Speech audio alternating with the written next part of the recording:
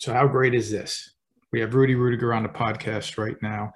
And I don't even know how many years ago that I was attending a conference, and here he is, the keynote speaker at this conference. And I have the opportunity to hear him tell the story firsthand about what happened in the movie and how the movie got made.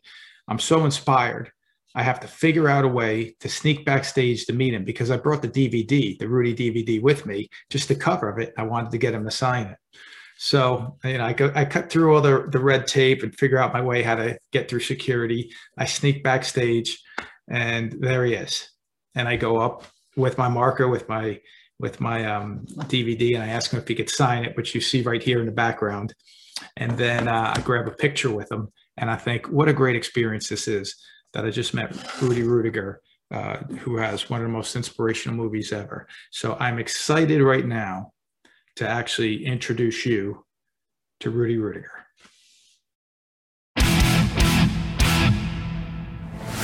Welcome to Flashpoint, the Fire Inside podcast, featuring leadership and team-building principles designed to ignite your inner fire and help you reach your full potential. On our program, you will learn from professional athletes, military and business experts, inspirational figures, leaders in the fire service, and other top achievers who have reached the pinnacle of success in their chosen fields. And now your host, international speaker and best-selling author, Frank Viscuso.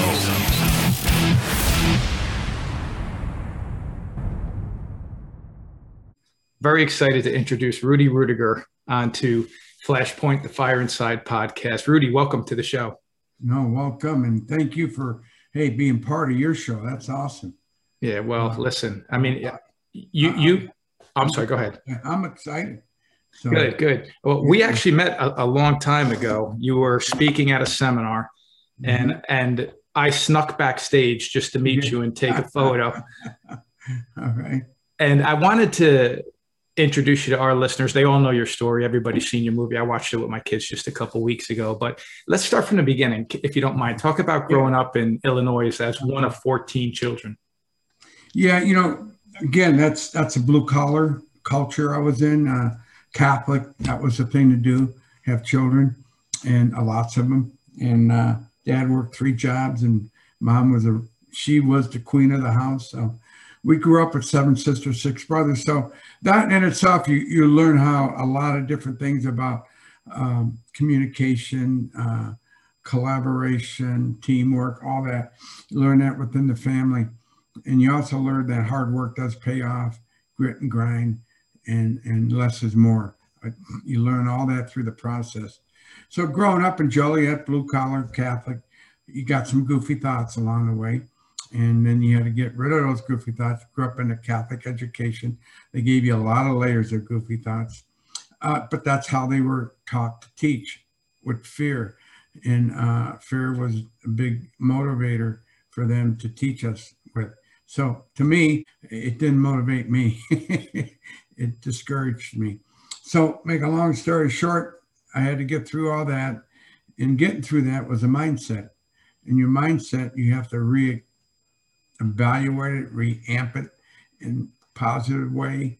You got to eliminate a lot of this stuff that they threw at you. And it just happened to be in the Navy when I went in the Navy. And it really helped. So I learned from the past. I didn't live in the past, if that helps. It helps a lot. The movie actually depicted you as a dreamer, not a doer. Was that an accurate? Well, a dreamer, but a protector. My family was a protector. The reason is because my father's father lost his farm, the dairy farm, through a disease. And they were dreaming about having more cattle, more milkers. And they lost everything, their land, everything. So he was always afraid for his kids to go through that pain. So he protected dreams, especially big ones. I've heard you speak before where you talked about your high school coach was what he did for you in terms of acceptance and encouragement. What did he do for you? Well, he was an encourager, see what he would do, what was interesting. Most coaches tell you what you're doing wrong. This guy and tell you how he tells you what you're doing wrong. Rudy, you could do better. You could do better. Focus. We can do better because you're better. That encouraged me instead. What are you doing?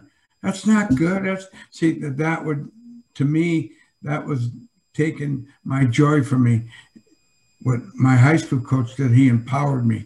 I can do better. And that's the key. We can all do better. I like that about empowering. Okay, so I just want to talk about a couple of things in the movie. In the movie, and I've read your books too, but in the movie, there was an accident at the power plant. Was that something that you feel you needed in your life to help you step towards your dream and kind of step out of your comfort zone? It's funny that you said needed. We don't need that, but when it's presented to you, that's what you deal with. And and your faith takes hold, by the way. And by the way, some of the things he told me before he passed was don't live in regret. And that stuck to me. The other thing that stuck to me was he took shortcuts. He was in a habits. No matter what job you have, don't take shortcuts. And he took a shortcut that ended his life. And that's when I said no more shortcuts for me. And I gave my whole spirit up to the Lord at that point. I was a God believer, but not 100%. Now I'm 100% in the deal. And faith. My faith is what carried me through the tough times, knowing that good things will happen if you just keep forging forward and having that grit to grind and perseverance. But that was given to me from the family values. So it all came into place and eliminated the goofy thoughts, what people would say about you, how they saw you, instead of you seeing how you saw yourself. So that was a big deal.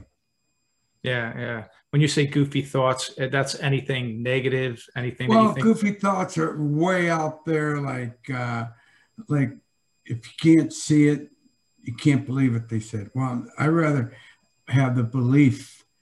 I don't need to see it. I just believe it. That's me. I believe I'm going to do this, not hope I'm going to do this. I believe I'm going to do this. And they would say, well, you don't have this. And, it doesn't matter what I don't have. It's what I'm going to get. It's what I'm going to do to get it. And that is a way of red flags. Stay away from those type of people for advice. They'll tell you what you're doing wrong. That's a bad coach, bad teacher, bad mentor. So I like the coach that let's go. We can do better. That type of, and you always find that next level. I love that. I love how you said, like your belief in yourself is greater than other people's opinions. Absolutely. Yeah. Because their opinions don't matter. It's not what God made you special. It's how you look at yourself. And that's what came about when my friend died. That's the light that hit me. I am somebody. I am not going to live in regret. And I am going to go after my dream. Now, the dream was a fantasy to most people, but it was real to me. I just had to figure out what's the road? What's the path? What's the process? You find that out by going towards it. And well, let's talk about that now. What was it like when you first stepped on the campus at Notre Dame? Well, it empowered me, got rid of all my negative thoughts, and it made me believe I can do this.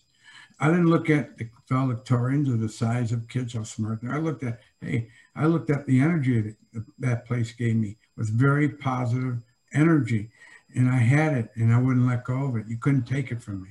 I fought for that. I think we're similar in quite a few ways. One of the ways is that I believe that people are put in my path for a reason. I know you believe in that too. And, as a perfect example, Father Kavanaugh, you end up meeting him when you're trying to figure out. Well, he just happened to be there. And by the way, he was a little senile at the time. He was an older guy.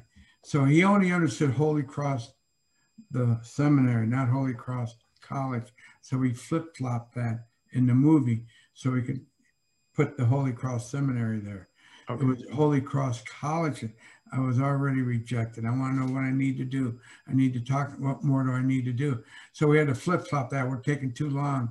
But that's what you call movie making. Right. You keep the spirit of the story, but you have to change some real facts. And Father Kavanaugh is the one who really got me to the next priest and the next priest. So he was a very important person. In 1974, you finally went admission into Notre Dame. Yeah, well, that was through a lot of relationship building. Every time you got rejected, I didn't say, wow, why'd you do this? You go there and say, what more do I need to do? Then they really get to know you. And when they see you in your application, they said, this kid's going to make it. he's got the determination. And that's what they want to see. Yeah, I think in anything, even coaches at any level want to see that attitude and effort. That's what Ara Parseghian saw when I showed up in his office. He didn't see my speed, my size. He saw my determination. And I was in the Navy. He was in the Navy. So I knew I had some leadership skills. Yeah, well, and that's pretty awesome because we often talk about that when you in our armed forces work pretty hard to instill core values and leadership skills. And many people in just coming out of college, going to work, maybe don't get those experiences, but you make the practice squad. I always wanted to ask you. Well, you don't make the practice squad. Okay. You contribute. You contribute. Contribute to the practice squad. Well, but what is it like? Do you go there? You're a walk-on. Do you just go? Do they say on this day? Yeah, this is interesting. You're asking us. Walk-ons were not really accepted then. Okay. Because he had all their scholarship players. You were like an intruder. You were like, why are you out here? We already have our guys. So you have to go up and you have to sacrifice yourself basically to these guys. It was humbling, but at the same time, you didn't know, but you were helping other kids on that football team that wanted to quit, that didn't quit, that saw you work hard. Why can't I work hard? Without saying it. Leadership comes through many different levels, by the way. It doesn't come through verbally, it comes through action. And they picked up on that. So, yeah, you contribute to the practice squad, and you had a choice whether you wanted to keep contributing. Yeah, because I'm sure it's a lot more difficult than it may appear. Yeah, it's like every day I say, why am I out here? This is stupid. Were there any other kids on the team at that time that were around your size, or was everybody just a monster? Well, yeah, the halfbacks were small. Yeah. But lineman, I was a lineman, so I was, you don't pick a 5'6" guy to play defensive end, right? Yeah. Well, that's the only place I could fit in. You just go wherever they put you. I never really had a position to that final game. Okay. Where they put me. But hey, whether you're on defensive end, defensive tackle, linebacker, you have to key the ball. That was the key the ball. Move on the ball. When the ball moves, you move. A lot of people anticipated moving the ball, and they would, move off sides and all. If they just focus on the movement, they'll be fine. Then their anxiety won't go in other directions. So that's what I learned at practice was focus. Well, let's talk about this game that you just mentioned, the game, the climax of the movie. Mm-hmm. So you have a player or two in a movie. I know it's the team, but in real life, you had talked about that there was a couple players that offered their jersey in place of yours. Well, yeah, go ahead. Talk about that. No. What actually happened was there was a captain of the football team. Okay. And just to give you a little background so you understand this, Ara Parseghian told all seniors they would dress for their final home game. If you come to practice every day, commit to this team, you will dress for your senior home game. Well, that changed when he left and a new rule came in with the NCAA. They cut that down to 60 instead of 110. So that means 50-some kids aren't going to dress. That's crazy. Right. But yet their new coach comes in and he doesn't like walk-ons. So now, because of who I was and the respect I got from the other coaches, they kept me on the team. And they brought me back for my senior year, which was an honor. And I was just humbled by that, the fact that they brought me back. And that created a little more respect with the new coaching staff coming in. It's not easy starting over. And having that one fact taken away from you that you're going to dress for the final, now that's taken away. Do you still go to practice? Yes, because you committed to what? The team. Whether you play or not doesn't matter. You committed to the team, Rudy. And that's what I had. And hey, every day I had to get reminded of that through friends or through people. The janitor was a great example. His little moment was worth it. In the movie, we created a bigger moment, but he only had a small moment. That was a big moment. And the captain that went in to tell Divine and tell Coach Yanto, this Rudy guy should dress. Is there one kid that will give up his uniform? And Pat Sarb did, because he already dressed. It was his senior day. He would love to, but he sacrificed his spot for me and allowed me to dress. That's how that happened. Have you ever been in contact with him since? Oh yeah, absolutely. His son ended up at Notre Dame wearing number 45 as a walk-on. He's a big doctor today. Wow, that's fantastic. Yeah. Mm-hmm. What does it feel? What does it feel like when you finally get to run out of that tunnel with that team? Well, good. It's very surreal. You can't explain it unless you do it. I can't tell. I say, hey, man, I'm in Yankee Stadium, just hit a home run. What's that feel like? Go do it, and you'll feel it. Yeah. It's awesome. It's incredible. That's all I could say. It's you're running out of that tunnel in front of 60,000 people screaming for all those kids, and you're one of them. It's really cool. That must be. So this is the one of the biggest reasons why I wanted to have you come on here and talk to our listeners and introduce you this part of the story, because the movie Rudy is awesome. I mean, honestly, it's got to be one of the top 3 sports movies on everybody's list, if not number 1. But how you were able to get the movie made, in my opinion, is equally as impressive. Because how do you go to a movie producer and say, listen, I played 27 seconds, made 1 tackle. Would you like to make a movie about my life? Well, that doesn't happen in Hollywood. So you didn't go there with a story written. No. You just went there to say, I want to tell people. From inspiration from Rocky, the movie Rocky. Yeah. So I'm going to go out there and find out how he did his movie, because I want to do mine. Well, that's another story. It's actually better than the movie, getting a movie made. You're right. With Rocky. Because you got Hollywood and Notre Dame that can deal with. Notre Dame, they don't want to do movies, and Hollywood only want to do movies that make money. So there you go. So you had no contacts at all. You just buying a plane ticket. I'm going. Yeah, that's what I did, and ended up in a Carnegie Deli. And I asked the maitre d' there, is there are any producers hanging out here? He pointed to one, and I went over and sat by him and started talking. And before you know it, I'm hearing all the things, how hard it is to get movies made and how difficult. And went in one ear and out the other. I said, thank you. And then I went out, kept telling the story. 10 years later, serendipities of life, it all comes together. So another part of the story that I really like is now you have a meeting set up with the man who wrote the movie Hoosiers. He doesn't show up for the meeting, but you happen to run into a mailman. Can you tell that story? Yeah. He, Angelo Pizzo, right? Rudy. He's a true Rudy. His family doctors and his family, he went against that grain and went out to be a writer. He always wanted to be a writer and make movies. Well, his family, they couldn't see that in him.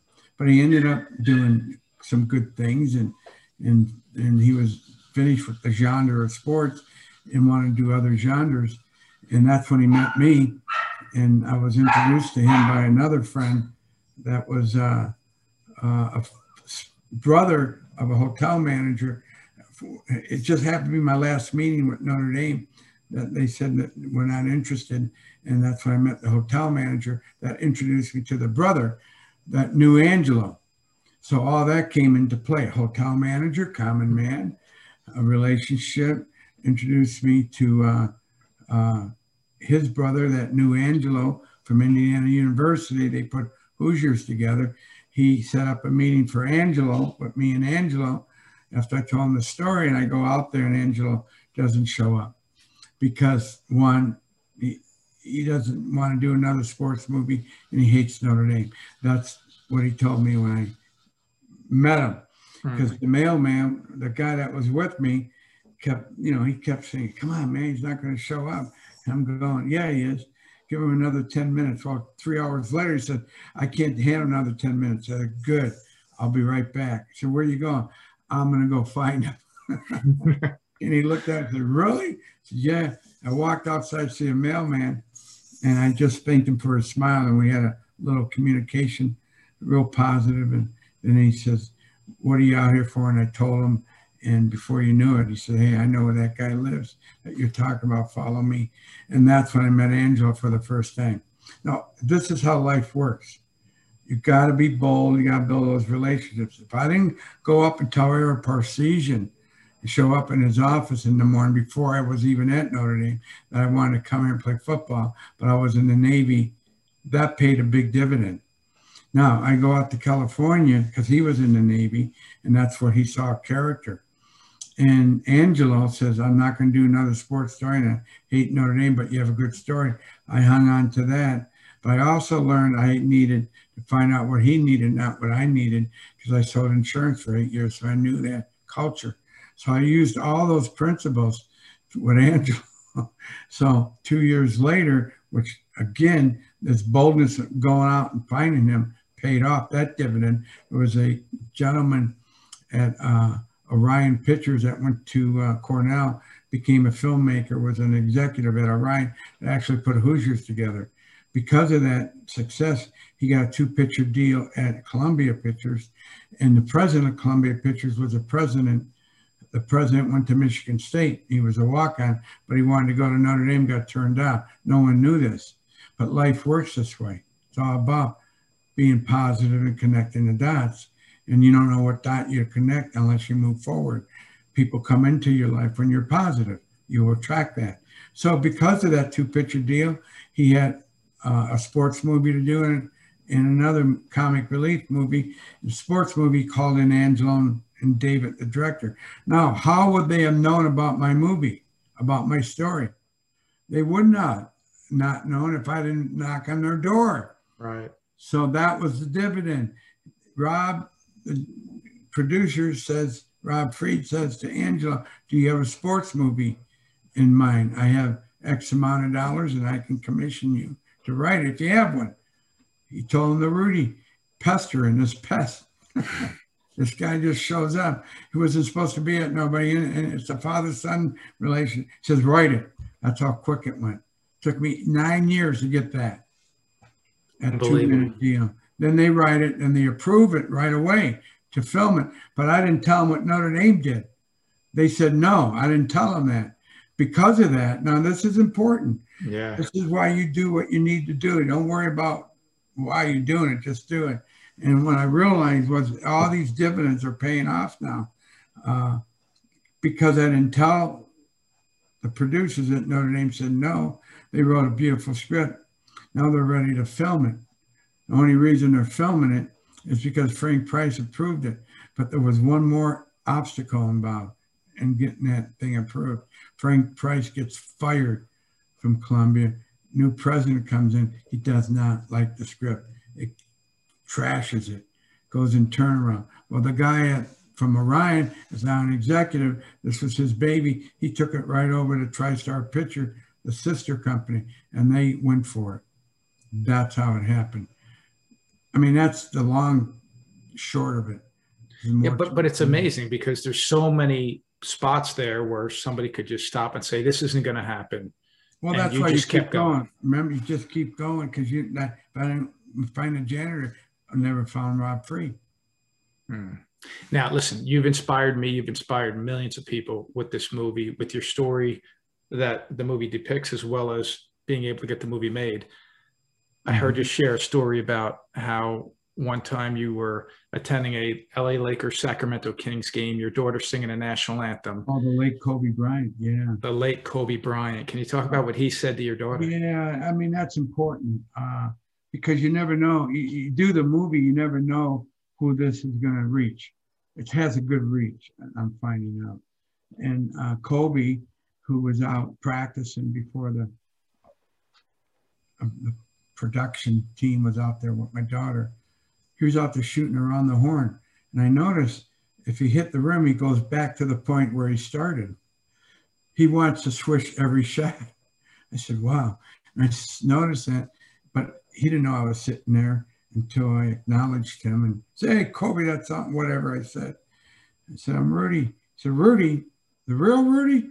I said, yeah. It just picked up on it like that. Yeah. The Rudy Rudiger? I said, yeah. All of a sudden, he comes over and he says, man, he says, is this your son? I said, yes. He says, your father inspired me. He's my hero. And what do you say to that? I became the star to Kobe Bryant. Well, when he was 16 years old, his father showed him the movie. And what he got out of that movie was real clear, simple, but powerful. Clarity, practice, prepare, get better. Practice, prepare, and get better. If I do that for the next 10 years, where am I going to be? That's what you showed me. That's what you taught me. I said, wow. Because there's no excuse not to practice. There's no excuse not to prepare. There's no excuse not to keep doing what you're supposed to be doing. It was a different leadership skill. But he's right. I didn't know I was going to give him that message through that movie, but it came through the different layers of messages we put in that movie. The movie's very biblical, by the way, just so. Yeah, I would agree with that as well. So if we have young people, actually anyone listening to this podcast right now, they're listening to Rudy Ruettiger, just shared his story. They have dreams, but they just lack belief in themselves. Well, that's the key. You got to get 100% there, work on that. Everything else will fall in place. You can't go 94%, 98, 99. It's got to be 100%. Love it. How can people get in contact with you okay, I'm glad I'm doing your podcast. I'm so honored. They can go to Rise Above with Rudy podcast on iHeart, Spotify, whatever they need to do, YouTube, or you go to the Rudy Ruettiger app. Get the Rudy Ruettiger app. You can go to your app store and put Rudy Ruettiger app in there and get the app, and you can follow us. And go to rudyinternational.com. That's how you can get in touch. I'm going to actually download that right now. Rudy, thank you so much for giving me this time. You look great. You're a true hero. Way to go, brother. Thank you. God bless you, and have a good one. Thank you. You too, brother. Take care. Bye. Bye-bye.